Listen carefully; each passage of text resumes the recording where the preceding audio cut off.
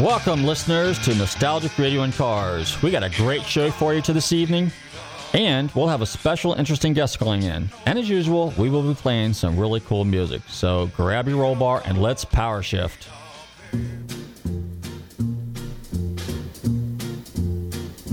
Oh, the shark, babe, has such teeth, dear, and it shows them pearly white. Just a jackknife has old Maggie Heath, babe, and it keeps it out of sight. You know when that shark bites with his teeth, babe, scarlet billows start to spread. Fancy gloves, though, wears old Maggie Heath, babe, so there's never a trace of red.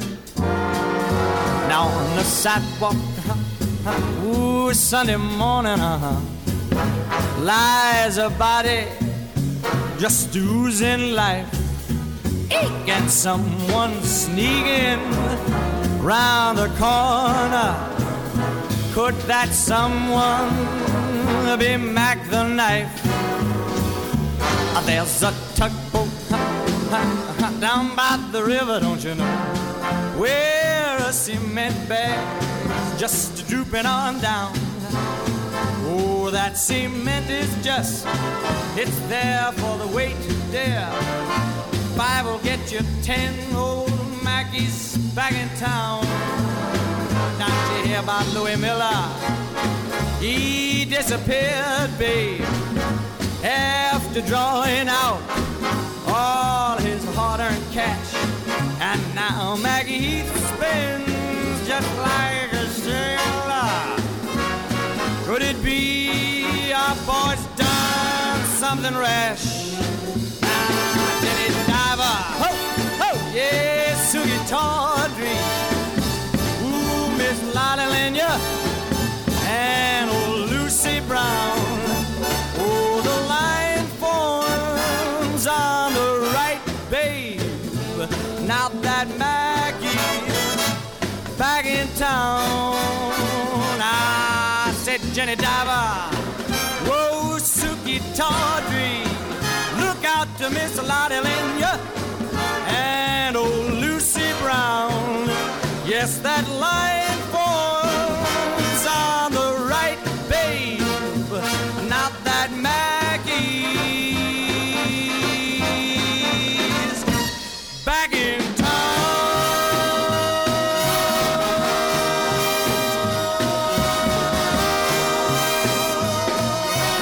Look out, old Maggie is back. Okay, this is Nostalgic Radio and Cars. This is not Music for Your Life, although that would probably be the right vintage. How'd they get in the 8-track there, Lee? I don't know. We got to clean that thing out, man. Yeah, really. You know, so at any rate, we played that song. Actually, I played that for a friend of mine in Orlando. He's got an MGB, and he's probably sporting around in that this evening and get ready to go to Old Town this weekend. But it just so happens to be Shark Week, so couldn't think of a more fitting song, you know, Mac the Knife by Bobby Darin. That was one of his best. Last week, as you know, we had a real interesting guest on, a friend of ours, John, and he's a fellow appraiser.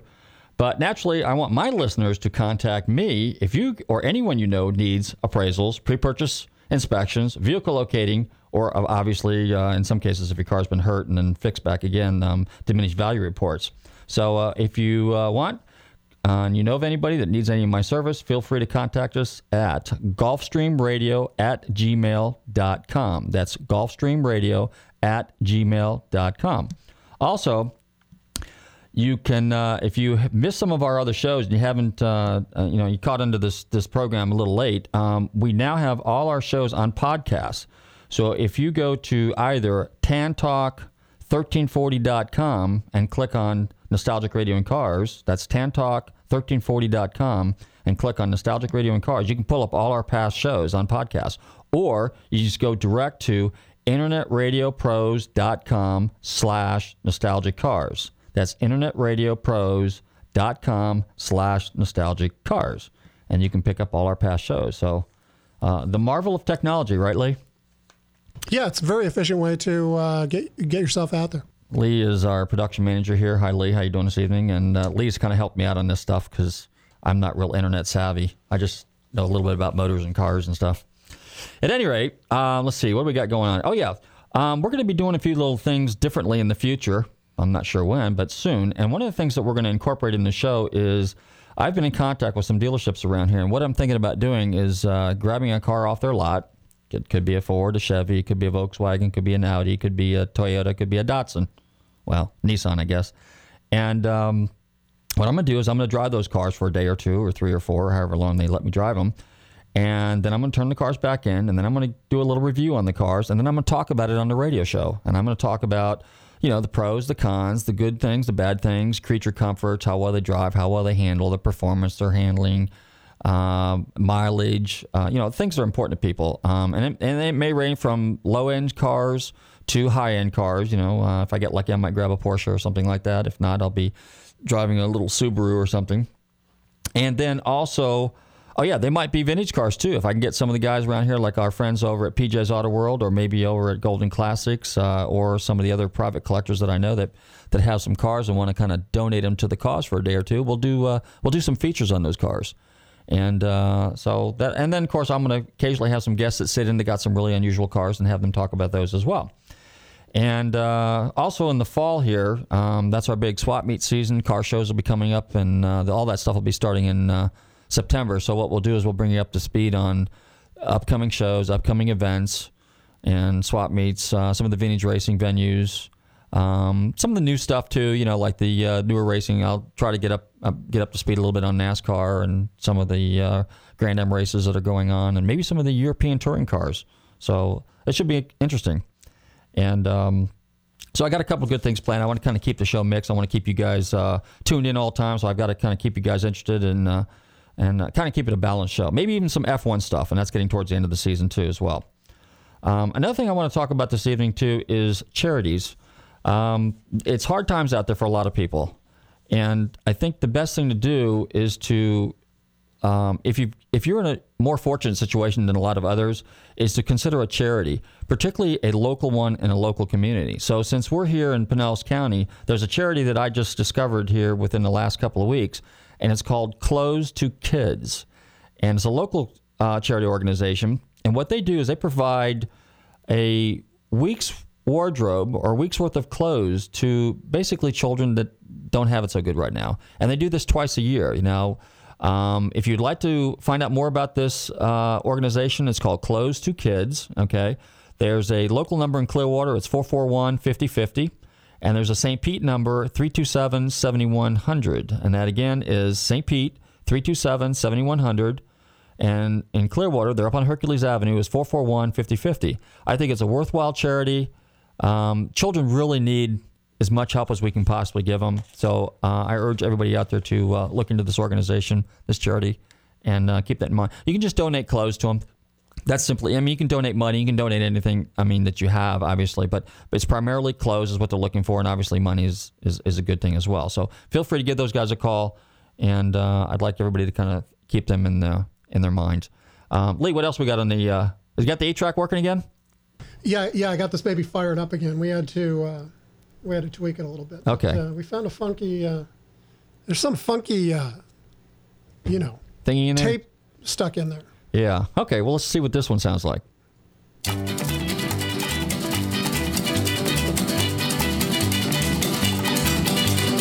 Bright light city, gonna set my soul on fire. Got a whole lot of money that's ready to burn, so get those stakes up higher. There's 1,000 pretty women waiting out there. They're all living the devil may care, and I'm just a devil with love to spare. So viva Las Vegas, viva Las Vegas. How I wish that there were more than 24 hours in the day. Even if there were 40 more, I wouldn't sleep a minute away.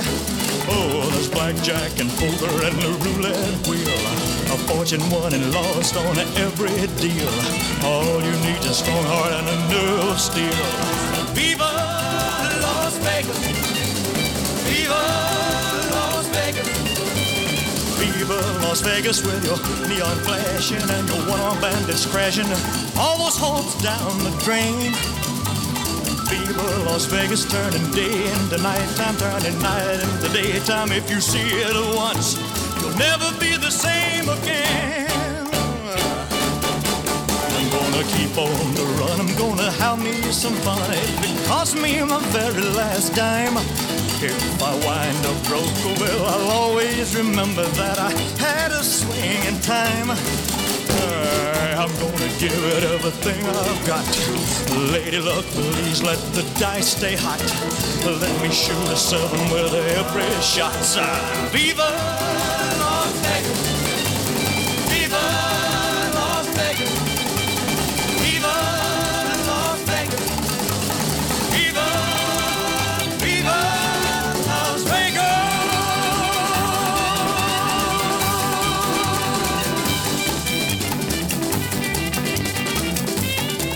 All right, we're back. That's Viva Las Vegas by Elvis Presley. That movie came out, I think, in 1964. And there's a trivia question, but it's coming up. I'll let you know on that when we do in a week or so. What we're going to do is we're going to do a Elvis Presley tribute because it's been a long time since he left us here, and it was in August of 77, I think. Wasn't it, Lee? Somewhere around there? August of 77? When he went to the great rock and roll band up in the sky? Was that it? Was it August 16th? Or, yeah, something like that. So what we're going to do is on that, commensurating or in his tribute or in his honor, we'll play a whole bunch of Elvis Presley songs. Yeah, do you remember where you were when Elvis died? I was on Clearwater Beach at my mom and dad's motel. Really? I know exactly where I was. I think most everybody does. It's one of those moments. Yeah, a friend of mine, the chick I was dating back then, she said, and she was just totally distraught. She was from Germany at the time, so she found out about it before I did. So what the heck. At any rate, we got a caller on the phone? Yes, we did. All right, Mike let's Bretsch. introduce our friend. Mike, are you there? Yes, I am. How you doing? I'm doing real good. I'd like to introduce our friend. Mike is. We got him on the air. I met him at a couple of car shows the last couple of years down at the Kaiser Dever show in Sarasota because he lives in the Sarasota area. And then I was fortunate enough to be with a group of guys last week, and we were talking about car stuff. And he's a very, very interesting guy with some very, very interesting history. And he has a really cool '61 Pontiac. So, Mike, welcome to the show. Well, thank you. Appreciate it. So tell us a little bit about yourself. You got a kind of an interesting past. Tell us a little bit how you got into cars, and then what you did for a living, because it's kind of an unusual job. It's not something you run into every day. Okay. Well, I basically got pretty interested in drag racing in around 1958, 59. And my father had a 1953 Studebaker, so in 1959, we started going to Detroit Dragway because we originally lived in Toledo, Ohio. I was born and raised there. So we would just go up to Detroit Dragway, and we'd run the Studebaker. And then around 1961, my father bought a 61 Pontiac Bonneville. It was an automatic 4-barrel car, but, I had to take it up there and try it out. So I got kind of interested in racing, and I had a 62 Super Duty in 63. But when the 64 GTOs came out, I decided kind of a neat car. So I went down in Toledo and ordered one, and we got it. And we raced it in A and B stock pretty much through the 60s, late 60s. We kind of just played around with it and got into B-modified production. But it was a neat deal. And then in the early 70s, went into quarter-mile drag boat racing. Quarter-mile drag boat racing. Yeah. We had a cottage, and I had a small boat, and then somebody happened to tell me that they drag raced boats. And I thought, well, now, and I never heard of it. And I said, well, that might be a kind of interesting deal. So I went to the first one. It was down in Troy, Ohio, and it was pretty neat. I thought, we went 75 mile an hour. I thought, well, we could improve on it. I had a Hemi, a 426 Hemi, 2 4s on it, and everything I'd build up for a ski boat.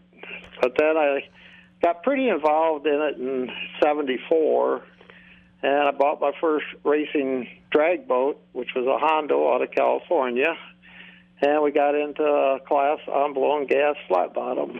And then in '76, I had Dick Landy Enterprises out in California. They built me a 522 cubic inch all aluminum Hemi with the 2 4s on. It was basically almost designed after one of Dick's Pro Stock motors. And his brother Michael built it and tuned it and everything. And so we started racing and kind of went all around the United States. Basically raced in the East out of an Eastern Division. But I ran the quarter-mile drag boats up until 1978. Wow. And, but in 1970, I went to work for Champion Spark Plug Company in Toledo, Ohio, which was kind of a unique thing. My father had worked there. He retired in 1970. He had 48 and a half years there. But I was fortunate enough to get into their engineering center and work in their dyno facility. And most guys always say, wow, a dyno facility, you worked with a lot of performance engines. Well, at Champion, we didn't. We basically worked with stock engines, but we were designing spark plugs for the automotive world. So it became pretty unique, and we had like 16, 17 test cells that we had engines running, anything from a string trimmer to a V8 truck engine, anything. But all the engineers would come up with designs and build up special plugs, and we would send them down to the lab, and we would test them. And we did various things, and it was a very interesting thing. It helped me in drag racing quite a bit to understand a lot of stuff, and I met a lot of neat people. And I was there for 32 years. So it was just a pretty unique thing. A lot of people don't understand.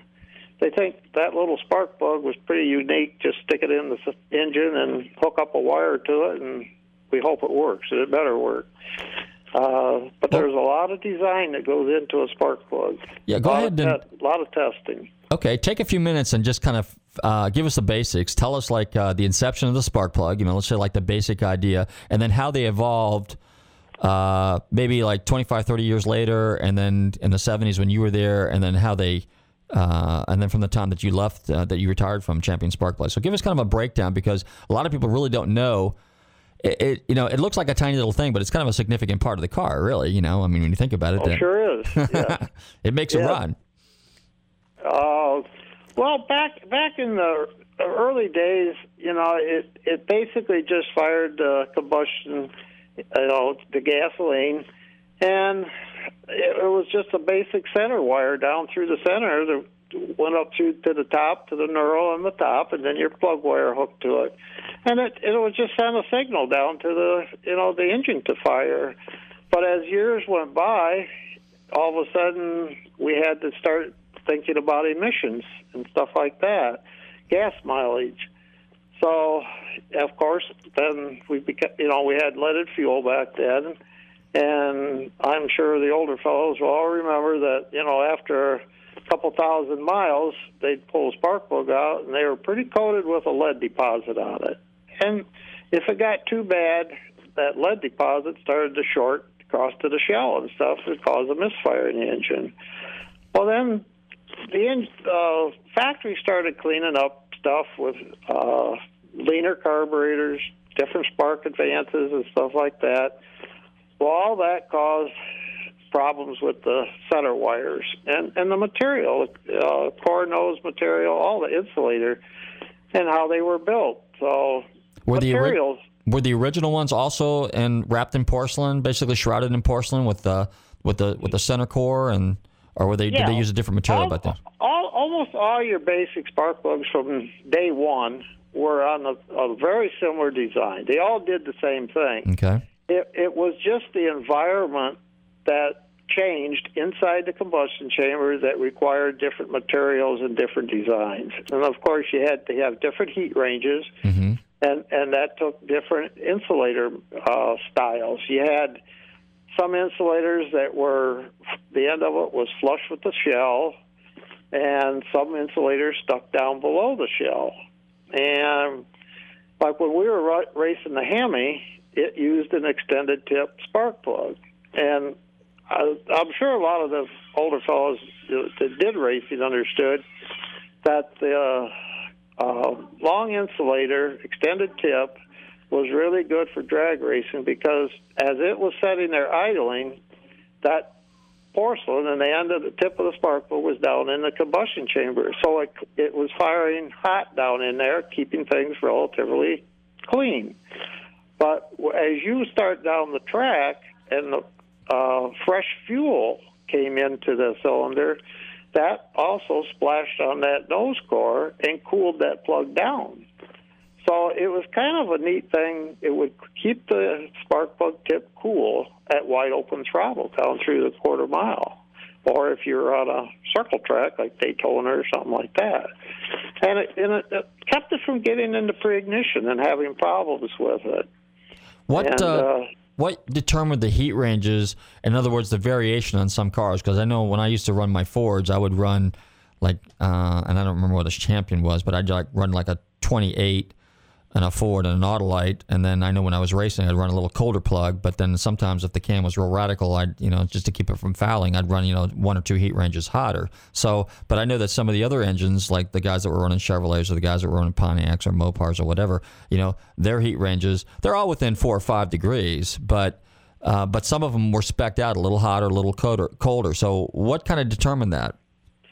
Well, actually, for a standard car, we worked with the manufacturer. Okay, the manufacturer came up with a certain type of engine, and then we designed a thermocouple plug that we would put into an engine and hook it up to meters, and it would read the temperature of that spark plug. So now we knew that if it had to run around 1450 or lower. 1450 and above in a 4-cycle would get you into pre-ignition. So you wanted to run like about 1200, 1250 was an ideal situation on the tip temperature. So we would go to the manufacturers, or if we had that type of an engine, Chevrolet, Ford, we did all kinds of engines.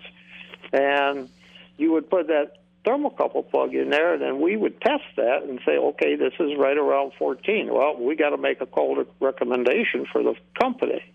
So the companies went by our recommendation as to what spark plug would work best in their engine. So essentially what they did then is they supplied you with an engine, you put it on a dyno, and then you determined the temperature inside the cylinder, which determined the heat range of the plug, correct? That's correct. Okay. We would because like Chrysler was OEM for Champion spark plugs. Mm-hmm. So sometimes we might get a year or two newer engine for us to design a spark plug for it. And also our technicians would go to Chrysler and do testing where they were a secret engine or they didn't want anybody to know anything about it, until it came out maybe a year or two. They were experimenting. Okay. So we were experimenting too, but we had to work along with them to determine the correct spark plug for their engine. But then when we started you go to racing, then that spark plug in that engine was too hot, so you had to take and get a colder heat range. And basically, you couldn't really say, okay, this is the particular spark plug for a racing engine. You had to do some experimenting. And the recommendation that we all did was put the coldest spark plug in and work your way back up. Even if it fouled out, you knew it was too cold. So you go a little warmer until your spark plug started to read good. And everybody was trying to learn how to read a spark plug, and they would have to look down inside the shell on the nose core and see a little ring down in there. And it was real easy with the old racing and high-octane leaded fuel. Mm-hmm. But with unleaded fuel came in, it became a little bit different. So you had to start reading the center wire temperature, the ground wire temperature, even the shell temperature, and you had to learn it. It wasn't something you just picked up and looked at. You had to keep at your car every weekend that you were racing. You had to look at it and remember what it did and how it looked. So in other words, with the leaded fuels, what they did, if I understand this correctly, it left more of a residue as what you could actually read with the eyes, whereas with the unleaded fuel, it was less noticeable. So you had to use some sort of a technical device to and check the temperatures and stuff. Okay. Right. You had to start looking at the ground wire material to see how hot it was getting, or if it wasn't getting hot. And you had to learn all this. And it was a very tricky thing. Back in the old days, it was pretty easy to read a spark plug. When you guys put some of these engines on the dyno, did you actually play around with indexing some of the spark plugs, too, on some of the engines in order to get peak performance out of them? Or we had one dyno that was a 500 horsepower dyno back in the 70s, and we would do indexing, and we had emission equipment where you could, and for performance, we would see difference in it, and you wanted to take and basically point the open end toward the intake valve, and so the fuel would go in there, and the flame would not get blown out. Now some cars had 12.5, 13-to-1 pistons in it. We started having people index them because when they got a high dome in there, sometimes it would, and you had a long nose plug in there, extended tip type, like a Y tip is what it was, like a N64Y. The Y meant it was extended tip, and that hung down in there. Well, that piston come up and smashed the end of the plug, closed the gap and stuff. So some people were indexing them because of that, but then as racers got more knowledge, people got more dynos to work with, then they started indexing these. And Champion actually sold copper gaskets in different thicknesses so that you could, it took a long time to, go through a whole set of plugs and figure out where they were all pointing. So, and you had to mark the plugs so you knew and stuff like that. And today, a lot of the aftermarket people actually sell gaskets to do that. So they're still doing it. And you had to experiment. Years ago, you had to experiment on the track. But today, with the high performance people, they have dynos. They can figure all that out right there before it ever goes in the car. And that's a neat modern technology. And so back in the day when you were drag racing, I suppose that's you were telling me earlier too that that's what you used to do. Is you check the plug readings, but you'd have to make a pass every time and pick up maybe half a tenth of a second or something like that, and it would make a difference. And that's kind of you would see, you'd put a spark plug in, and okay, I go make a pass, I record everything. Then you make a different change in the plug or something. You could index it differently or something. You go make a pass. And it was really hard because most of the times not everybody was so consistent. Maybe if you had an automatic, but a 4-speed, you were never that consistent. Yeah. I mean, you could come close, but it was very difficult. But like today, you put that on a dyno, you make 4 or 5 runs on a dyno, you see the difference in the horsepower right now. Oh, yeah. And that's what you want to see is the horsepower. Before, it was the seat of your pants is what determined how your car ran, And people did that with a spark advance. Some guys never used a timing light. They just turn the distributor. Oh, yeah, it sounds good. They go out, make a pat. Well, it didn't run so good, So. Right. Hey, I'm guilty of that. That's what was neat. Mm-hmm. Did you, at Champion, did you test your competitors? In other words, did you grab some Autolites? Did you grab some ACs? Or did you do some outsourcing or private labeling for some of these other spark plug manufacturers that are out there? The retail ones that you might go to Napa or to a small private, small chain of parts houses, let's say like an Advanced Auto Parts or something like that. So did you guys? Oh yeah. Did you? Oh yeah. Well, competitors, they always checked our plugs. We checked their plugs. We wanted to see how they were designed. We wanted to see their temperatures, and a lot of the temperature readings together. We had to know what theirs was doing so that we could cross-reference our plugs to theirs, and they did the same things with ours. So everybody can kind of cross-reference. When you go to Napa and you say, well, I got this Ford 289 and this and that, and they say, well, do you want the Bosch, do you want the NGK or Champion, Autolite, AC? They knew that these were all in this basic same heat range.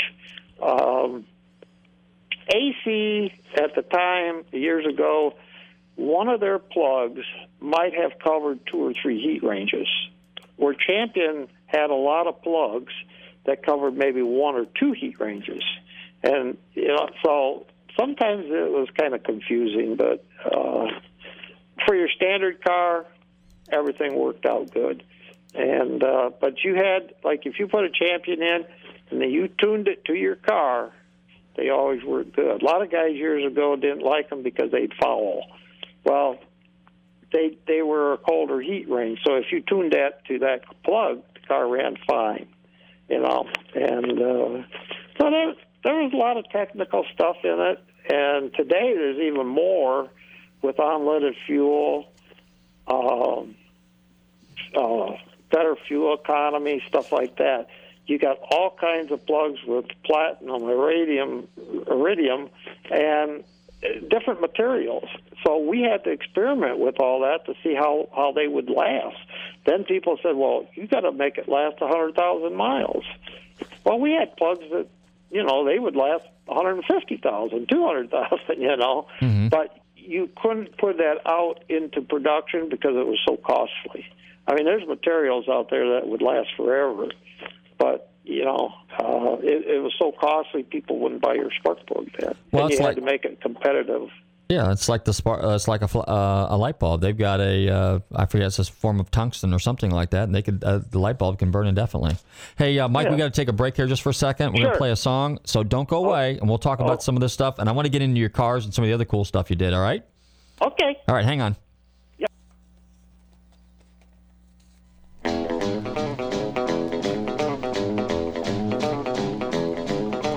Me and my wife and brother Joe took off in a Ford from San Pedro. Didn't have much gas and the tires were low, but the doggone Ford could really go. Along about the middle of the night, we's ripping along like poor folks might. When a Mercury behind, he blinked his light. He honked his horn and it flew out of sight.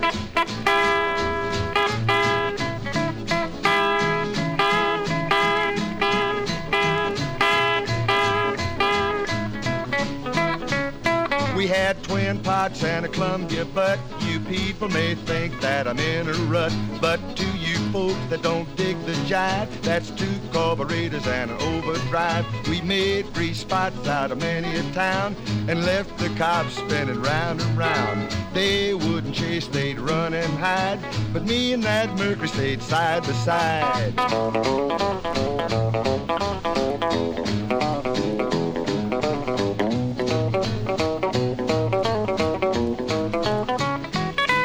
I looked at my bride, her face was blue. I was stuck to the throttle just like it was glue. We left streaks through towns about 40 feet wide, but me and that Mercury stayed side by side.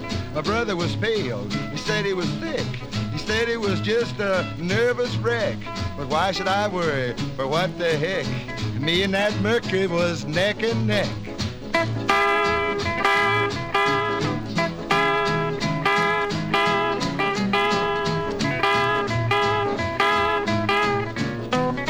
Now on through the desert we did glide, flying low and a flying wide. And me and that Mercury was taking a ride.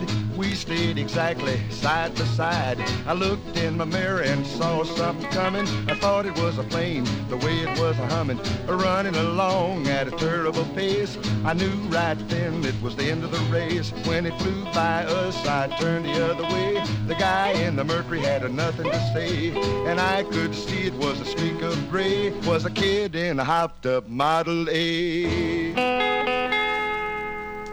All right, we're back. Mike, are you still there?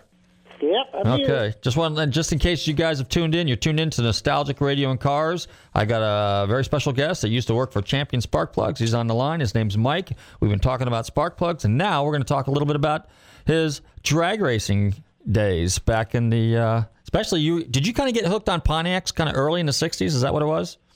Yeah, I started actually like in 61. My parents had a 61 Bonneville. It was automatic 4-barrel, but I started drag racing that. And then 63, I had a 62 Super Duty. I drove for 1 year, and then I went and got a 64 GTO. And I did that, and then I went into the drag boats. And then after drag boats, my wife and I helped a fellow out of Pontiac, Michigan, work on his top fuel car for about 12 years. And then anybody famous? Anybody we know? Pardon? On the top fuel car, anybody famous? Anybody we know? Well, I don't know. His name is Jack Ostrander. Uh-huh. And we ran the NHRA from around 82 to probably maybe the end of 80s, and then he started into IHRA. And he basically just retired about a year and a half ago. He sold everything, and it's very expensive. Mm-hmm. It was, but we went all over the different races around the United States and stuff with them, and helped them on the car. I basically took care of spark plugs for them. And naturally. Yeah. Did you use Champion spark plugs, or did you use something else? Well, at one time, I was actually using NGK in it because Champion was having some problems. As the top fuel cars got more and more horsepower, we had some problems with Champion plugs. And I did run some NGKs in his car for a little bit, but then I was able to get with some of the Champion engineers and explain the problems that we were having and stuff, and that's when Champion came up with excellent designs in their top fuel and funny car spark plugs that they use today. Uh-huh. And a few years ago, you would see just about 100% of cars using Champion spark plugs. But Federal Mogul has purchased Champion spark plug company, and I still see a few of the top guys, just like Connie Coletta. All his cars use Champion spark plugs in there, mm-hmm. and they have an excellent design today. Well, that's good. So let's get back to your vintage car days, because that's what everybody finds real interesting. Let's like the early days in the 60s when you were drag racing. Tell us some good old drag racing stories, some of the famous tracks that you were racing on back then. Like, was it Dragway 42 or 52? Which one's over there near you there? I know there was one in Michigan, I know there's one in Ohio, and I know there's one near Illinois. Yeah, we basically ran Detroit Dragway, we ran Milan Dragway. These were in the 60s. And we would go up by Jackson, Michigan to an old strip called Onondaga. And we ran at Motor City, Dragway 42, Quaker State, Muncie, Indiana. And, of course, Toledo, we had an old airport strip, and we ran out there just about every Sunday. And I ran the Pontiacs out there. What class? Ran an A stock and B stock with my GTO. Okay. Were there a lot of those?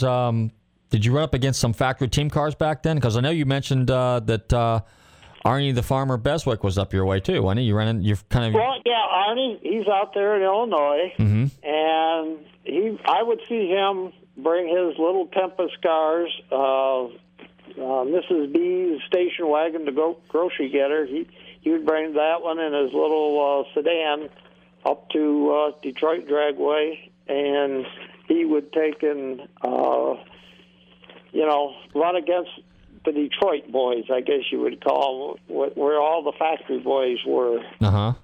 And those were the neat days, especially like when we ran at Detroit. And I get kind of a kick out of it, and I know more people see this, but when they started this four drags, 4 cars at once in NHRA now, well, back in Detroit in the early 60s, we were racing 4 there. No kidding. Oh, yeah. If they got backed up on their, time trials and stuff, we'd start racing 4 at a time. Interesting. It was kind of unique, and I think there was other drag strips across the country, especially California or something, that, if they had a nice big drag strip, they'd run 4 at a time. What kind of times were you turning back then?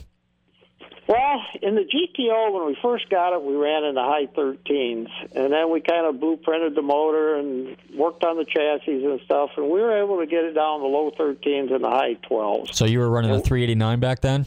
It was a 389 tri-power, 4-speed, and we had a 410 gear in the back. And we were running on 7-inch slicks to start with, the old cheater slicks. And we ran an A-stock originally. The 64 GTO two-door sedan cars ran in A-stock. The hardtop cars ran in B-stock. NHRA happened to put the brake right between them.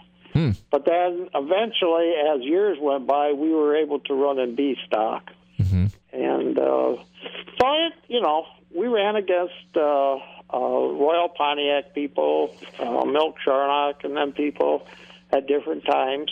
And so it was pretty interesting. There was a lot of hot cars in the mid '60s. So tell us about Chevelles and stuff.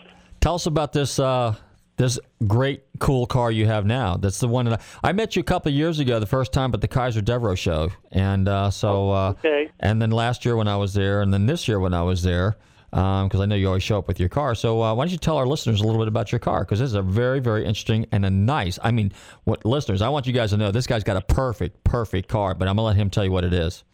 Go ahead, Mike. Thank you.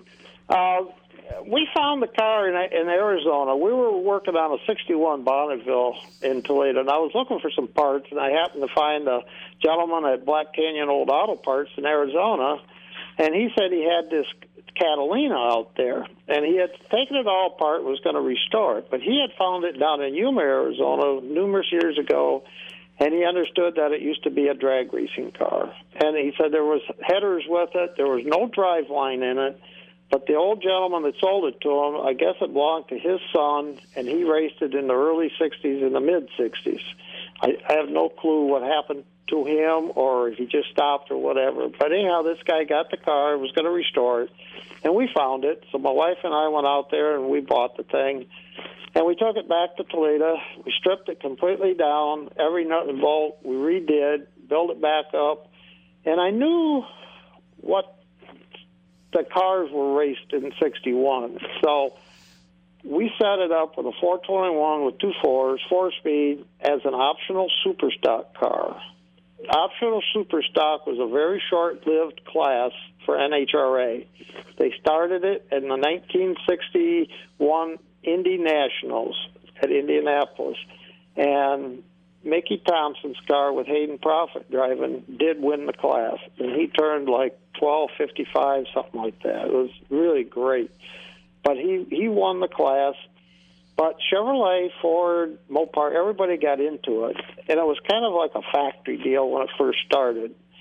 And NHRA said, well, look, you guys are kind of wild here. If this is factory stuff, we're going to make you AFX, BFX, and CFX in 62. So optional super stock was a very short-lived class. But we understood that this car did have a 421 in it when this other fellow was racing it. So we wanted to bring it back to that era. And that's why we restored it the way it is. And it has the 421, 2 4s, 4-speed, has a 410 gear in the back. And we have turned 1290 at 110 with it at West Palm Beach last year.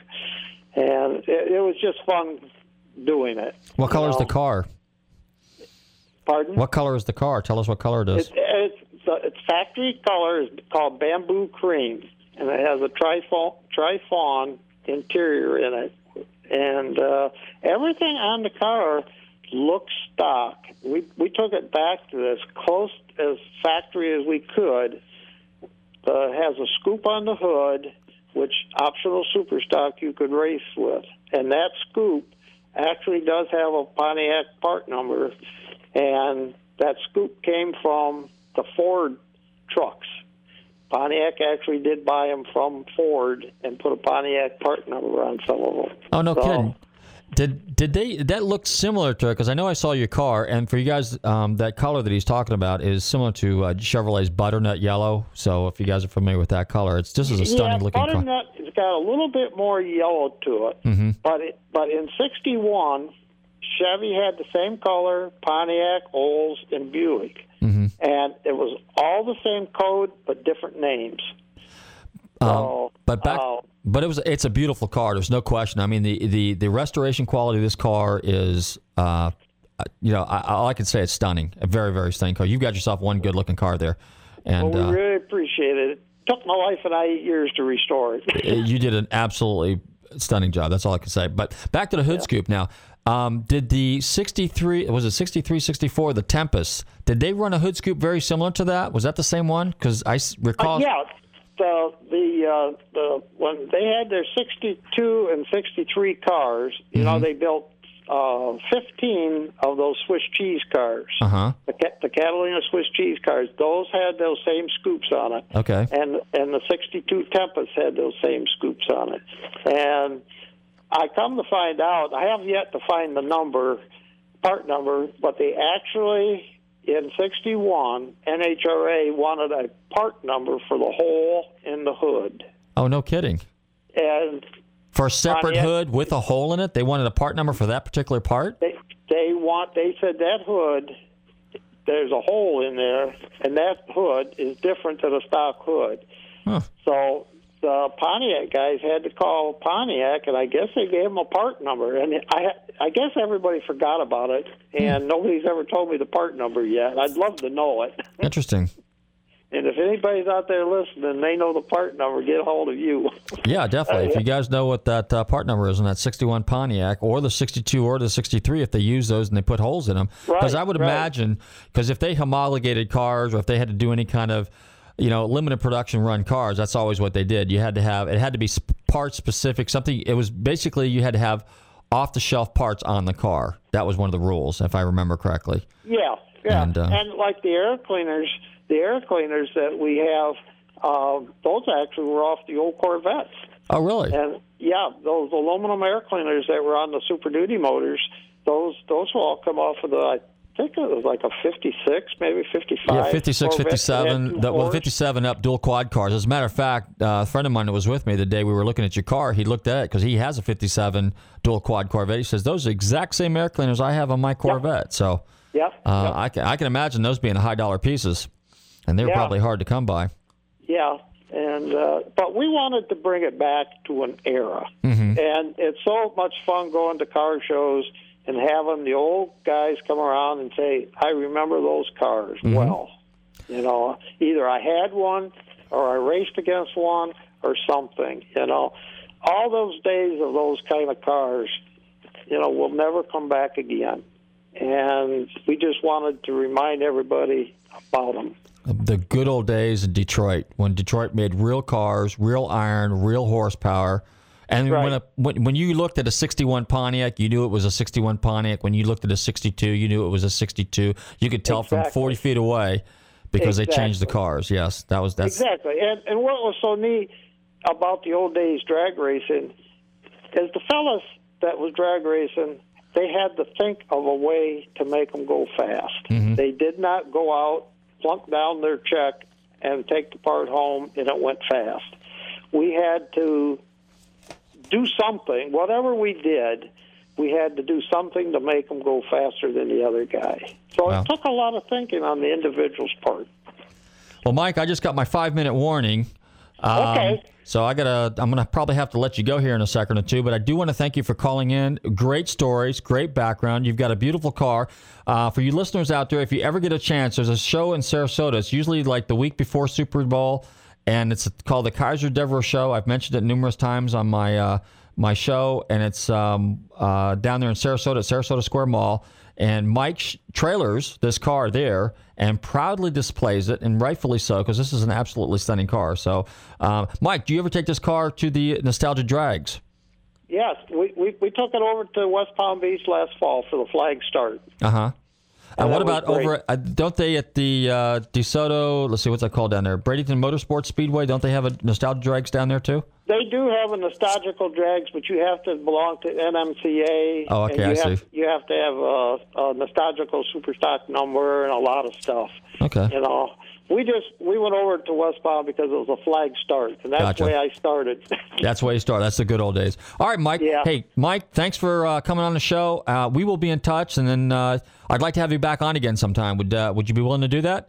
Oh, I sure would. Okay. I sure appreciate you asking me. Okay. Well, say hi to our friends down there at the Cafe Racers group, and tell them that you were on the radio show, and maybe we can get some more of those guys to come on, all right? Okay. All right, Definitely spread the word. Very good. Thank you for coming on the show. Talk to you later. Thank you. Take care. Bye-bye. Bye.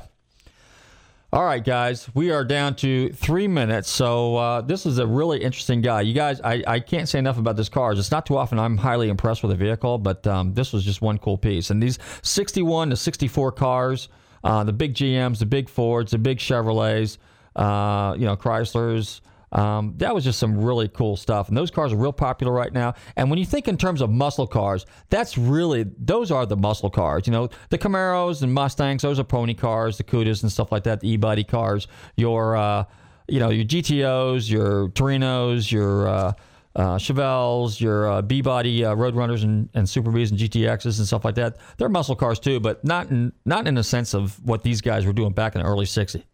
So that's kind of the heritage. Anyway, I want to thank some of our guests some of our sponsors here. And I want to say hello to my friends over at the Rib Shack Barbecue on West Bay Drive in Largo. That's Corey over there. His number is 727-501-9090. You want the best ribs in town, the best pork sandwich, and great sauce. Hey, Lee, you got to check this place out. It's over there off West Bay Drive, 600 West Bay Drive. They're real good. John, that was on the show last week, he's been there before. It's really great. If you guys are still in a pinch and your cars don't run right and you need them towed someplace, be sure to give my friend Lefty at Kotakis Towing a call. That's 447-1952. That's Kotakis Towing, 447-1952. And, of course, this is Wednesday, which is usually pizza night for us, so I want to say a big hello to Olty and Fred over there at Bros Pizza. That's in downtown Clearwater. Bros Pizza, 441-6025. That's Bros Pizza, 441-6025. And then, let's see, who else we got here? Oh, yeah, I want to say hi to Sharon and Jim. You know, I got to take my car over there and get my AC checked. But anyway, that's Discount Auto Repair, Ice Cold Air in downtown Court Street, 1180 Court Street, 461-5727. 461-5727. They still doing the oil change for $19.95 and the free AC checks, okay? So say hi to Jim and Sharon over there. And... hey, you know what? On the weekends, you got to go to Krabby's Beach Walk Bar and Grill. You know, we were down. Matter of fact, Dr. Dan was over there the weekend, and I was down there, and I saw him, and we were upstairs. We were hanging out, waving to the guys over at Frenchie's. What are those guys? Oh, Stu and Jim over there, you know? And but anyway, so Krabby's Beach Walk Bar and Grill. That's 210-0988. That's right there on Clearwater Beach. They're open from 8, 9 in the morning till like 1 o'clock at night. They got everything. So, see you guys. We're out of here. Stay safe, and we'll tune in to Nostalgic Auto next week.